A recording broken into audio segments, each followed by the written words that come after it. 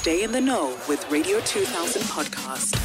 We've got an email from one of our listeners that inspired the topic that we were having in the first hour of the show, all things paternity. So this is the email.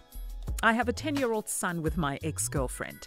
There was a lot of cheating from both our ends during the relationship, leading to our son's birth, and that's ultimately why we broke up. Every time we have a disagreement, the mother of the boy will say things like, "He's not even your son," or "You don't even see what's right under your nose." This led me to think that maybe my son isn't really mine, but I'm not ready for that truth. He is all I have, and I will always do everything for him.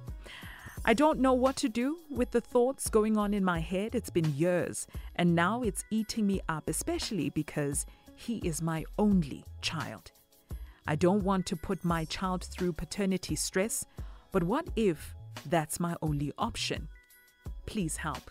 Mme Claudine is going to help Anonymous in a few minutes' time. That's what we're talking about today.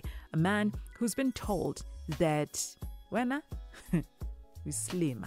This child is not even yours. This is during an argument. When they're fighting, the ex-girlfriend is quick to say things like that. Now he is not sure, but he doesn't want to put the child through the stress of going up and down laboratories, taking blood samples, all of that, because he says, this child is the only thing that I have. Mme Claudine is going to assist Anonymous. Good morning, Mama. Morning, Tombi. How are you? I'm good and not good at the same time. This letter has, Yeah. it has just hurt me. It is. But it will be fine. Definitely, Mama. It will be fine once you give Anonymous advice to navigate this situation. Yes. What do you have to say to him, Mama? Clearly, he's heartbroken. Hey, Anonymous, let me start by saying stories that involve the fate of innocent children just break the heart. From the onset, this says that this woman does not have the child's welfare at heart. If she did, she would not watch you, Anonymous, build such a bond with the boy. Someone who can throw out something so hurtful in an argument cannot be trusted with the child. Number two, what if she herself is not sure who the child's father is, and she hopes you will solve the puzzle for her by going for the paternity test? So for me, the bigger question is whether the DNA testing will change anything if you find that the child is not yours. Will you love him less? Unfortunately, truth has a way of coming out. Also, children have the right to know who their parents are for the purpose of genetics, and with people inherently desiring to know who they are, ancestry sites are popular these days. So people want to know who they are really. We don't know what will happen in this child's life that will make him go that way. But now, most importantly, it will put your mind at rest, whatever the result, because knowledge is power. Let's say you do the test, Anonymous, and you find out that you are the father. Celebrate and secure your rights as a father, and just continue what you've been doing. You've been a very good father all along. If you are not a biological father, there are decisions to be taken. Walking away doesn't seem to be an option in as far as I read your letter. So you'll have to go the legal route to explore what your rights are, because you've been the child's father all this time. And I think it can be contested that you've been present and all. So the legal route, the legal option will be what helps you. So, Anonymous, you need patience and you'll have to have a lot of forgiving to do. Co-parenting might just be challenging now that the relationship with your son has been challenged.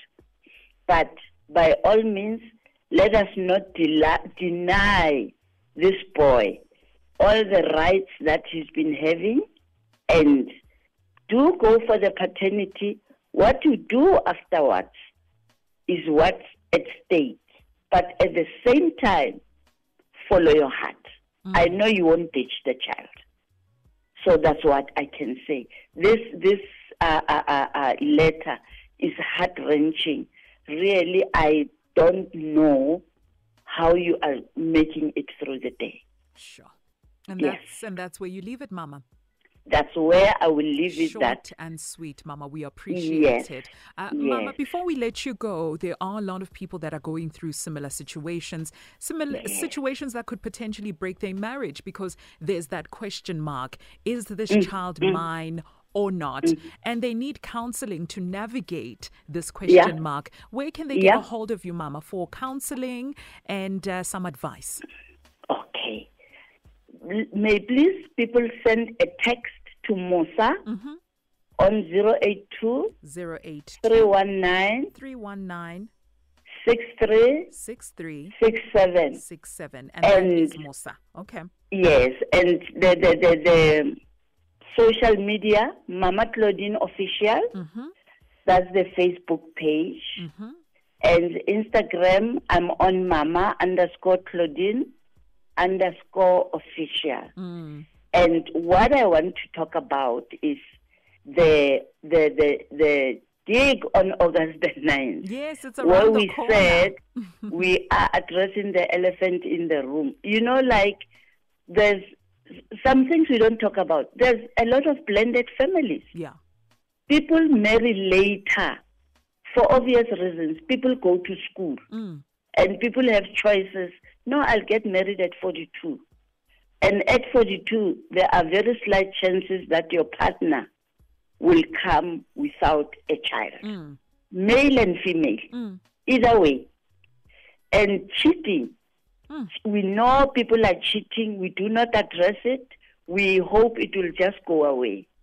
And if you look at this, all these things that we don't want to address, they affect our mental health. They do. So, all in all, I'm saying, gents and ladies, because these men are there in the women's lives.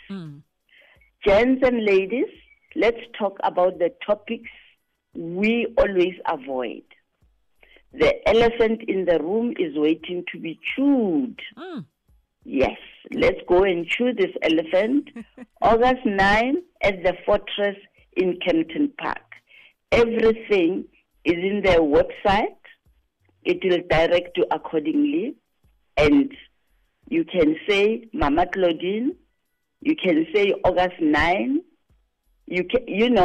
Just go into the social media handles and everything will be there. Fantastic, Mama. Thank you so much once again. Thank for you. Your time. Thank you, Thank you, Dombi. Radio 2000 podcast.